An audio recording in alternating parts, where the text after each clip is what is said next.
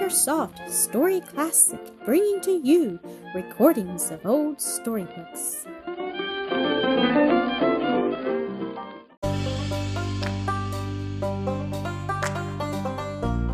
The Thorn in the Nest, Episode 15. What do you think of this Englishman? Dale was pacing Kenneth's office with his hands in his pockets, while the latter, seated before his table, where were arranged various bottles, gallipots, and a delicate pair of scales, was busily engaged in weighing out medicines and putting them in powders. He smiled slightly, then answered in a grave, somewhat preoccupied tone.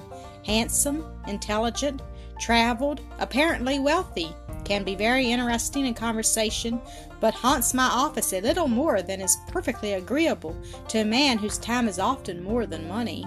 No insinuation, I hope, returned Dale, laughing and shrugging his shoulders. Not at all, Godfrey. I feel at liberty to invite you to retire when I wish to be rid of you. Thank you. I regard that as an incontrovertible proof of friendship. But to return, I don't fancy the fellow. He's too highly polished. His extreme suavity of manner fills me with a desire to knock him down. There's nothing like an air of patronage to make my angry passions rise. And then he's forever at Miss Lamar's side, robbing every other fellow of the least chance to bask in her smiles. I haven't been able to exchange a dozen sentences with her in the week that he's been in our town. I vote that he be sent back to his own country. Dale did not see the half-spasm of pain that contracted Kenneth's brow for an instant. I must go now. Have to ride 10 miles into the country, he said, folding the last powder, then bestowing them along with such other medical and surgical appliances as he might have need of in his saddle-bags. He summoned Zeb to put them on his horse, ready saddled at the door, and donning overcoat and hat, hurried out, mounted and away at a rapid gallop. The principal streets had now been cleared of trees and Indians' wigwams alike. They were very wide and straight, giving an extended view and plenty of room for the passage of equestrians and vehicles. Far ahead of him, Kenneth could see a lady and gentleman on horseback, cantering briskly along. He overtook them, and in passing caught and returned a smile and bow from Miss Lamar and the Englishman. They were out for a ride through the gay, beautiful woods this delicious October morning. Something akin to envy of Littleton stirred for a moment in Kenneth's breast, but he struggled against it. Why should I grudge to him the prize that can never be mine? He asked himself, and am I so utterly, so abominable selfish that I cannot rejoice in her happiness, though it be with another? Faster, faster, good Romeo, he continued aloud, patting the neck of his noble steed. Let us bestir ourselves, my boy, for we are needed yonder, and jealousy and envy must be left behind. The intelligent creature seemed to understand, and urged by neither whip nor spur, flew over the ground with almost the speed of the wind. Far in the distance a farmhouse loomed up into sight, and as they drew rapidly nearer, Kenneth could descry a horseman galloping furiously toward it from the opposite direction. His first thought was that it might be another messenger from the house to which he was bound, some miles farther on, and where a patient lay very ill. But no, the man drew rein at the gate of the dwelling already in sight, and as Kenneth came dashing up was an earnest colloquy with the farmer. They held him. "Hello, doctor, stop a bit. Have you heard the news?" "No," he answered, coming to a sudden halt alongside of the other horseman, whom he now recognized as a farmer living some distance down the prairie. "Are you the bearer of evil tidings, Co? An accident? Someone hurt?" "I've hardly time to stop unless my services are needed." "Worse than that, doctor. He's beyond your help. Poor fellow. But you'd best listen, for all that." "Yes," put in the other man with an oath. "It's the doings o' those Indians, and if you don't look out, Doc, they'll be taking your scalp before ye know it." "What? You don't mean that the Indians have begun hostilities again, Woof?" "Yes, sir, I do," he cried with a yet fiercer oath, and bringing his fist down heavily upon the palm of the other hand, "Here's Co bringing news that Captain Harrod's found lying in the woods, murdered and scalped. Captain Herod, a man greatly loved by his neighbors, as ye must know, and of course it's their work, and the next thing they'll be burning down our houses and our ears, and butchering and scalping men, women, and children as they did afore Mad Anthony Wayne whipped him into good behavior. Is there any positive proof that Herod met his death at their hands? Kenneth asked, turning to Co. No, but it looks like I'm out to warn the settlers in the valley that we'd best be moving close together and building block houses for protection. That we had, exclaimed Wolf, again cursing the savages as cruel and treacherous.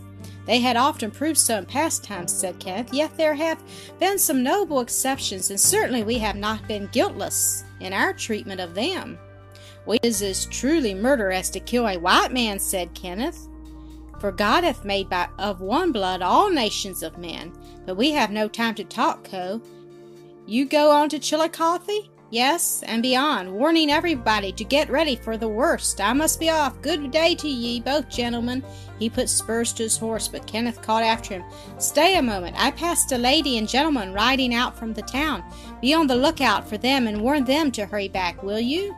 All right, Doc, and each sped on his way. Kenneth's thoughts divided between grief for the violent death of a friend and neighbor, and anxiety for his patient, and for sweet Nell Lamar, who might be even now in danger. Alas, to have to trust her to the Englishman's care. It was solely against his will that Kenneth continued to increase the distance between her and himself. Nor did he tarry unnecessarily in the sick room, or snatch even a moment to refresh himself with food, though in need of it, and urgently pressed to sit down to a well-spread board. Do now, doctor, stop and take a bite, entreated the lady of the house, following him to the door. Why, it'll be the middle of the afternoon or even later before you can get back to Chillicothe. Thank you kindly, Mrs. Bray, he said, tightening his saddle girth as he spoke. I really do not feel hungry, and am in a very great haste to return. Excited over this news of poor Captain Herod, she said. Well, it's just as likely to have been the work of some white man as of the Indians, I think. Somebody that has had a grudge against him. He was much beloved, Mrs. Bray. That's true, too, and yet I've heard he had an enemy.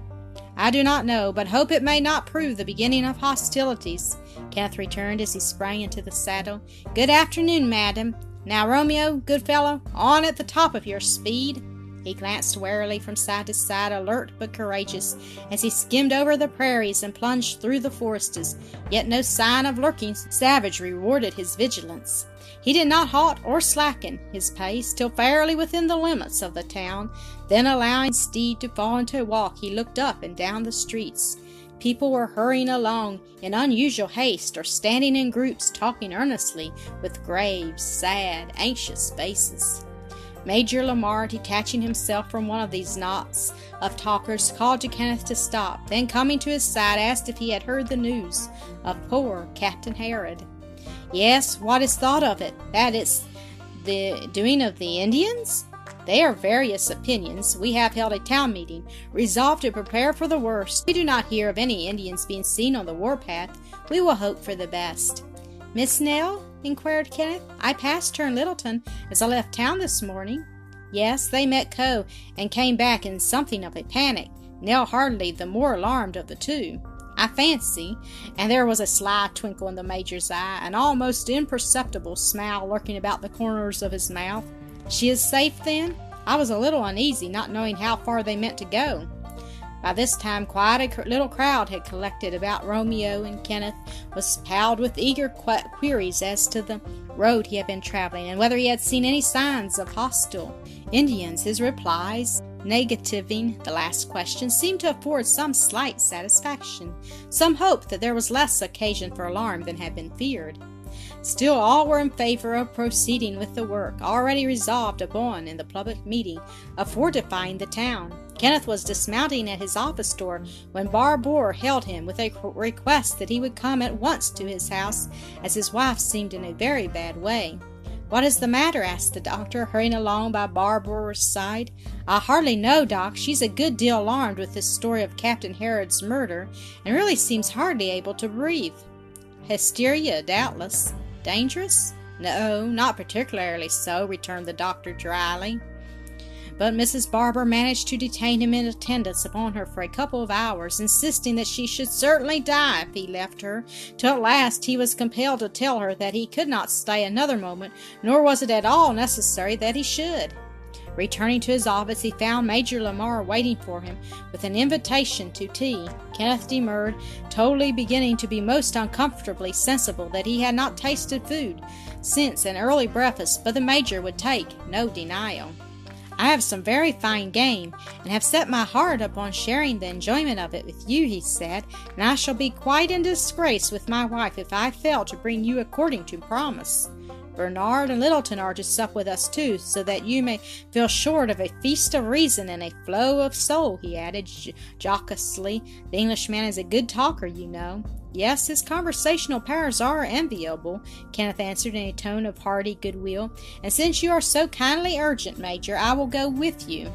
A vision of Littleton basking in Nell's sunny smiles, calling forth her silvery laughter with his mirth-provoking sallies, thrilling her with his stories of wild adventure, or moving her to tears with the pathos of his description of human suffering or heroism in times of danger, had brought about this decision, erroneously described by the Major to the attractiveness of the picture he had drawn. Kenneth made a hasty toilet, and they walked over to the Major's together. Full half of Littleton's time during this week in Chillicothe had been spent there, as Kenneth drew to his no small disturbance. In vain he reminded himself that he could never claim Nell as his own, therefore had not the shadow of a right to stand in the way of another. He could not school his heart into a willingness to utterly resign the faint hope that would linger there, spite of reason's mighty arguments against it. Thank you for listening to another episode of AcreSoft Story Classic.